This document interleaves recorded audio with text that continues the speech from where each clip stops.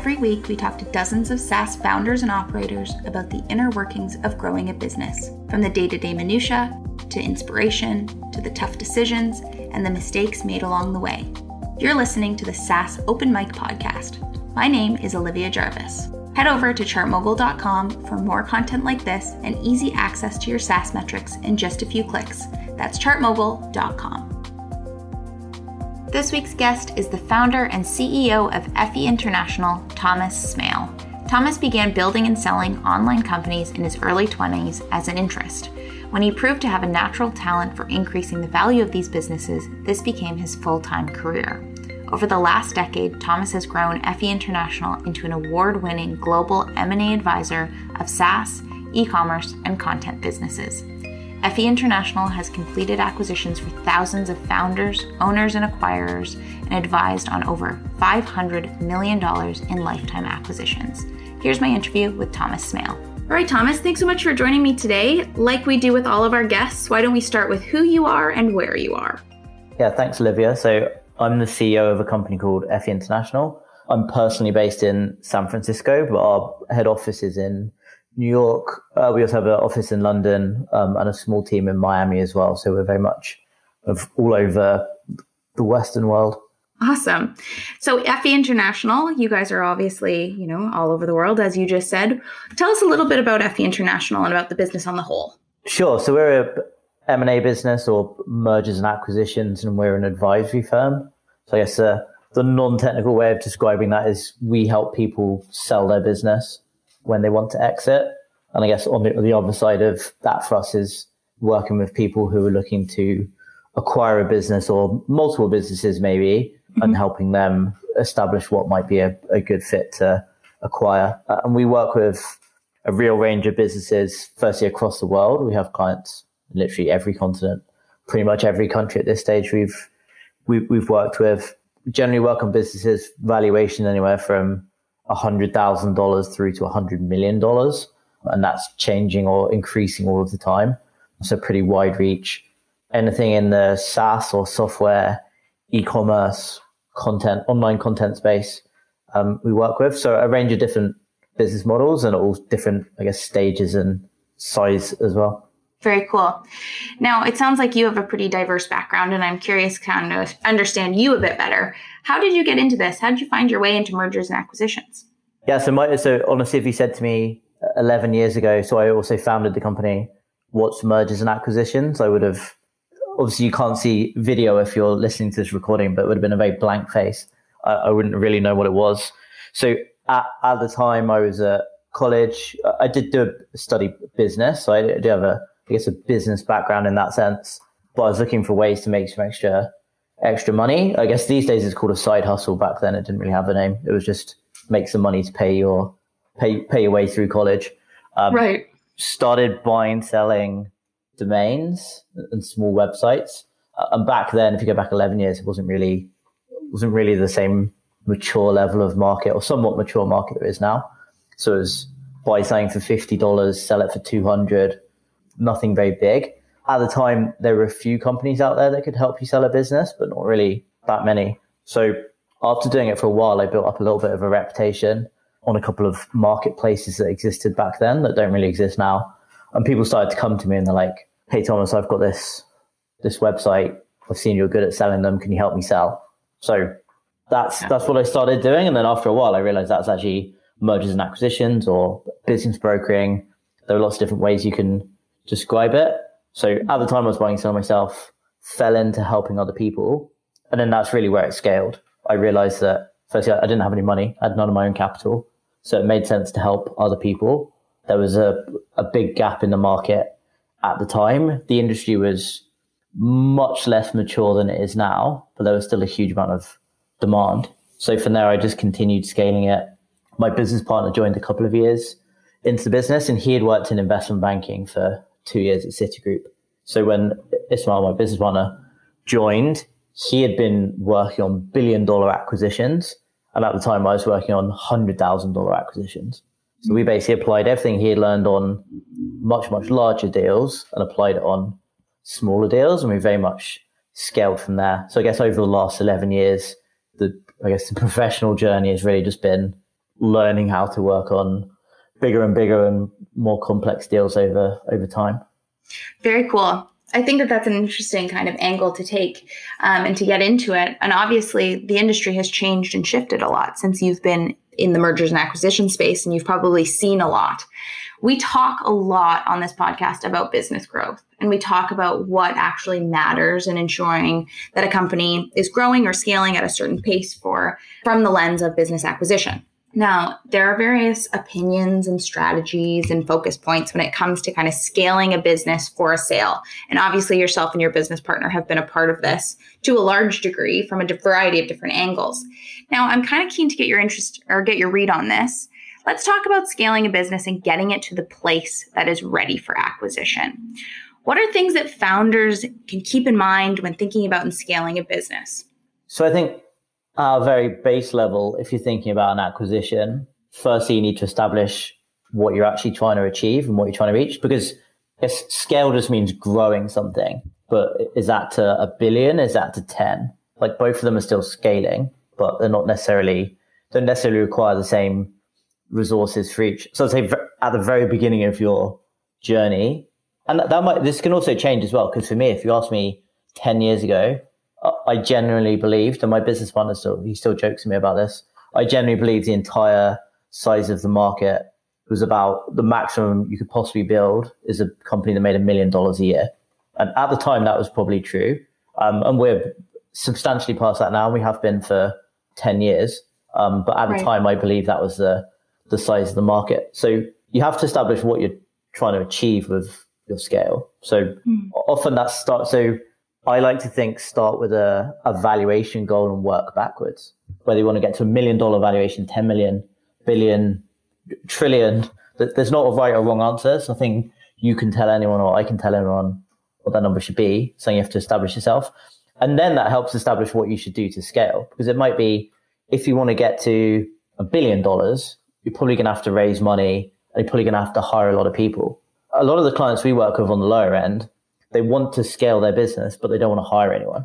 They don't want to manage people. So for them, their decisions might be a little bit different. It might be, well, maybe I have to bring a marketing agency in, or a paid ads agency, SEO agency, or whatever it might be, because they don't want to manage the people. So you have to make the personal decision how big you want to get and what you're willing to do to get there. Because if you're not willing to manage people and you don't think you're a good manager and you're not willing to learn, then it's going to be very difficult for you to grow a really big business. And conversely, it's not necessarily a bad thing if you don't want to manage people. You just have to accept the fact that your business is not going to be as big. So scaling, I think a lot of people just think scaling has to be a kind of linear or exponential exercise, but that's not necessarily the case. And that might change as you go along. Like, your life might change, circumstances might change. You might decide you want to build a bigger business or a smaller business than you originally started out. But I think, if we just ignore all of the different strategies you can use to scale, like, you have to start with like what's right for you, what's right for your business, and what's right for your eventual goals. I like the work backwards piece. I think that that's really, really cool. A lot of people, when I speak, I mean, I'm knee deep in people's subscription metrics all the time. And people are constantly asking me what I've seen or what market trends are or whatever it might be that will help them scale. And I often take the approach of like, let's work backwards from the goal. What are your OKRs this year? What are each business units trying to achieve? And that usually helps people kind of get into their metrics and focus. But it's an interesting angle to take between, looking at something quite small in your business, but then also looking at your business on the whole. I think that's a really, really strong point that you make there. Are there common pitfalls or things that kind of distract founders when they're trying to scale a business? I mean, obviously, maybe it's looking at the wrong numbers or thinking about the wrong goal, but what's your read on that? Yeah, so I think it usually is focusing on the wrong thing. And I would say that most founders, very much human nature, tend to focus on what they're good at and what they're comfortable with. So we work a lot of very technical founders. And if you were to look at their average work day, they'll spend 95% of their time working on something product related, 5% of their time working on marketing and everything else.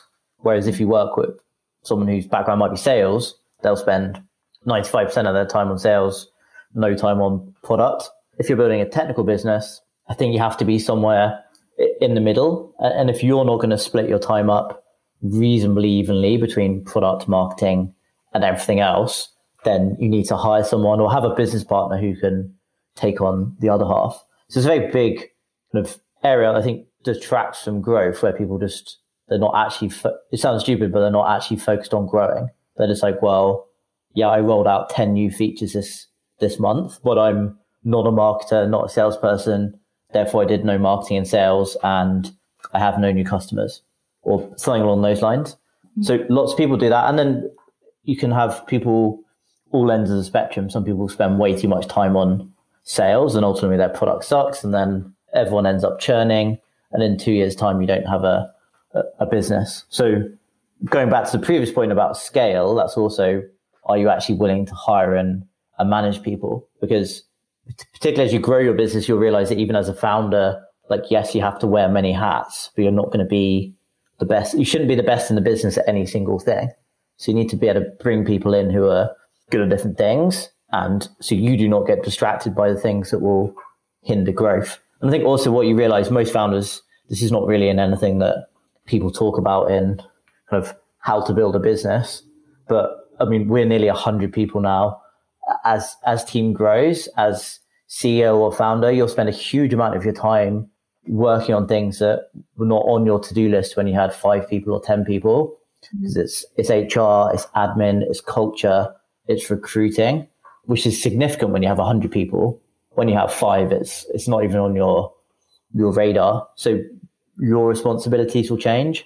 So if you look at my day to day, I'd say I don't spend anywhere near as much time as I probably should on growth. But I know I have a team there who are working on growth related things. So that's probably the main thing that distracts, is literally just founders tend to focus on what they like and what they're good at. And that's not always necessarily correlated to something that's going to help grow the business. Or it's not going to be the biggest area to grow the business, at least. Yeah, totally. Yeah, I hear you on the technical founder piece. As I said, we spend a lot of time in people's metrics, and I often will say, what's going on with new business? Where are your leads coming from? And that's a hard question sometimes for technical founders to answer. When a business approaches you or approaches FE International to perhaps work with you guys to try and get their business sold, do you guys work with them on understanding what parts of the business perhaps are lacking focus? Or, if they are one of these very amazing products where the product is great and it's releasing new features, how do you guys work with these types of businesses to help them identify where they might have areas that they could spend some more time before they go through an acquisition process? Yeah, so for us, the way our service works, we only get paid when we sell your business, but almost all of the work we do is prior to the actual sale itself. I wouldn't say that's the easy part, but that's right at the very end of the process. We generally spend years working with people before they actually come around to selling and advising on exactly the stuff. So we start with evaluation, and as part of the valuation process, a big part of our proprietary valuation model we have internally is looking at data from other deals. So we have over 1,000 businesses we've sold, and we pull in tons of, if you like data, it's interesting. If you don't, it's not very interesting. Pull in tons and tons of data from all the different businesses we've sold, and then we can compare it. So we can say, hey, for a business of your size, you spend too many hours on the business, or not enough hours, or your growth rate is slower than we would expect, or your revenue churn is higher than we'd expect. So we benchmark lots of different metrics. I guess the kind of things that ChartMogul would have and you would track, but we would also look at some other things that are not necessarily SaaS metrics as such. So we look at tons of those things. We'll then, when we present the valuation to the founder or the seller or the team, whoever it might be that we're working with, we'll go through that. So we'll say, hey, look, here's where you're outperforming your peers. Here's where you're underperforming. And then from there, like I said, going back to expectations, that tends to be the big decision maker for what the founder or founders do from there. Because if they're at, say, $10 million valuation today, and they would like to achieve $20 million in, say, 5 years' time, chances are we don't actually need to give them much advice. They're probably on the right track already, and they can continue working towards that goal without really changing a huge amount, just organic growth. If they're at $1 million and they want to get to $100 million valuation, then there's probably some quite drastic things that need to change, or back to your earlier question, need to scale quite dramatically to to get there. But we will at least set the expectations at the start so they know what they're working towards. And then that will help kind of establish what they're going to need to do to get they want to get to. We don't necessarily explicitly advise on the exact strategies they should do to execute. While I'd be in a position to, as a founder myself, I could definitely help people. It's not our core competence. We're not a marketing agency. We're not sales consulting or anything like that. We can point people in the right direction, but our job is very much to set very clear expectations of where someone is today and what they might need to do to get to wherever they want to in the future. Whether that's using hypothetical numbers or projections or whatever, that's all something we can help work on with founders. That's very cool. I think a lot of founders end up getting a ton of different advice on the how to do something. They go to their investors and their investors are like, change the pricing model or do this or move from, a set seat price to a usage-based price or whatever it might be. But I like the idea of taking this benchmarking data and at least just creating areas of focus. The areas of focus is really where I see a ton of value for founders that really just need to figure out how to get from point A to point B, right? What is the area of the business that needs to scale? Now, let's talk about scaling your business. What does scaling for acquisition look like for you? So I think at FE International, we're very much a referral-driven business. We're very much word of mouth. The nature of what we do, if our average deal is in the 7-figure range, moving towards the 8-figure range, we are generally working on in almost all cases, a life-changing acquisition for the founders we work with, whether it's their first acquisition or their 7th, and whether it's $100,000 or $50 million, it's probably life-changing. So the nature of that means that scaling for us is not just an exercise in can't go spend $1 million in paid ads, because that doesn't really necessarily help build trust. So for us, we grow very much organically. We very much rely on word of mouth, referrals from past clients we've worked with. So I guess going back to your earlier scaling question, I know that it's impossible with what we do right now to 4x our revenue in 1 year. It's just not possible, the kind of business we have. And the nature of what we do, quite long-term relationships that might be in a pipeline for very many years. So our growth is quite predictable. At the beginning of the year, when I set targets with our management team, we can quite accurately predict where we're going to end up every single year just based on our existing pipeline. So growth and scale for us is kind of continuing to grow kind of our top line revenue while continuing to replenish, I guess, our early pipeline with, I guess, things like podcasts like this. It's a good way to build awareness. We publish a huge amount of content for early stage founders who they might not even have a business yet. They might be 10 years away from selling. But I think once you get to a certain size within your industry, and we're definitely one of the market leaders in our space, you have to ultimately take responsibility for growing the market as a whole as well. If you're not doing it as a market leader, then who is? Mm-hmm. So while I would definitely not suggest to founders you should create your own category, I think that's often a very expensive and time-consuming exercise. I definitely think you can do things to help grow your industry as a whole. And you're always going to have competitors. You're not necessarily going to get on with all of them or agree exactly with how they approach things versus what you do, which is fine. But I think if you have multiple people in your industry kind of producing content and helping the industry scale, then that can help your business scale as well. So that's really what we focus on. It's getting people who are early stage, teaching them about the process and building that awareness, and then scaling the business itself is putting things in place that mean that we can continue to grow sustainably and people will continue to refer us and be happy. And I guess for us, we only get paid if a business sells. So we're the ultimate merit-based business. If we sell someone's business, almost 100% of the time they are happy because they don't pay us anything otherwise. They don't have to accept an offer if they're not happy with it. So I guess unanimously we get good feedback once we complete a sale. And if not, we listen to everything people say and we make changes to our process constantly. Right. And are you guys working, it sounds like, and I've talked to other people in your space, and it really sounds like it's a it's a relationship-oriented line of work. Consulting kind of is. And this intersection that you play, do you feel like sometimes you guys are spending a long time on deals that could take years to come through, and then other times you're flipping them around, in weeks or months?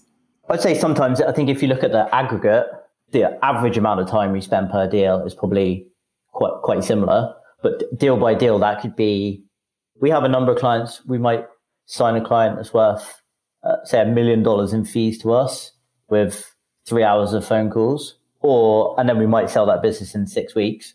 We might also have a business worth $100,000 to us in fees, and that might take literally 8 years of conversations, and then it might go nowhere. So I guess yes and no to that. It's very much relationship based. We don't exactly have we don't count hours per deal. So we don't have a cutoff time like, hey, Olivia, you've already called me 3 times now. We can't speak to you anymore unless you sign an engagement agreement. That's never really been how we've approached it philosophically. And I guess the way I think about it as well is we want to help people sell and be in a position where they're happy with their outcome. So I never want to force someone via a contract or whatever, or retainer fees or what. There's lots of different ways you can structure it to make money regardless of success. I feel like that doesn't really help grow the industry, because we want people to sell and be like, hey, I sold my business. It was great. I'm now going to use some of that capital to go buy another business. And then it's kind of just a big kind of revolving door of people constantly leaving the industry for a bit and then coming back in. And that overall helps grow the pot for everyone. So that's the way we look at it. That's why we don't track hours. We could be a business where we just bill hourly. Definitely could do that. It'd probably be a bit more predictable revenue wise. But we're big enough now where we do over 100 acquisitions every year. We've done over 1,000 in total. So the averages work out. But deal by deal, there are definitely deals that are substantially unprofitable and then deals that are more profitable than others. Very interesting. So what can people learn if they were to go to FE International's site? I mean, you said that awareness is a huge thing. What would people learn if they were to go to FE International's website and kind of dig into your content? What would they take away? Yes, I think you can learn. I think firstly, we have a lot of content for lots of different people. If you have a business you own, we have content around valuations. If you're looking to buy a business, we have articles about the process. And I would say almost all of our content is relevant to both sides of the table. So learning how to value a business is relevant to being a buyer or seller. If you're a seller, learning how people buy a business is also important, because you can kind of understand the process and like the psychology on the other side of the table. It's very difficult, as you know, to be good at sales if you don't understand the other party. Certainly. The way they think about it. So like I said, we publish a huge range of content, mostly for people relatively early stage in the process, because I guess the more technical side of things, like how actually you sell your business, that's what you're paying us for. That's kind of what you're hiring the expertise for. So that's usually kind of speak to us and we'll help you. But early stage, huge amount of content. Last week, we published a mid-year report of what's going in the industry, what are the trends. So are multiples going up, are multiples going down? What business models are popular? And we, like I said, we publish all of this for free. There's not a, hey, you have to be a client to get access to the good stuff. It's kind of all there for anyone to download. That's fantastic. I'll point my customers in that direction. People ask for it all the time. They're always looking for market trends.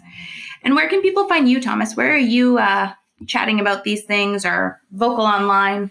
Yeah, so you can usually find me like reasonably active on Twitter. My handle there's Thomas Smale, very creative. Facebook, LinkedIn. I'm generally on all three. Always feel free to reach out if people have specific questions. I'm always happy to answer. And like I said, there's no kind of obligation to reach out. We don't do paid consulting or anything like that. So always open to talk to people regardless of what stage you might be at. Great. Well, thank you for your insights. This was exceptionally helpful. Hopefully you'll get some knocks on your door from some ChartMogul customers, or some ChartMogul listeners rather. But thank you for your time today, Thomas. It was a pleasure to meet you. Yeah, thanks, Olivia. Really appreciate your time. If you enjoyed this week's episode of the SaaS Open Mic Podcast, leave us a review wherever you listen to your podcasts. Again, head over to chartmogul.com to try ChartMogul today.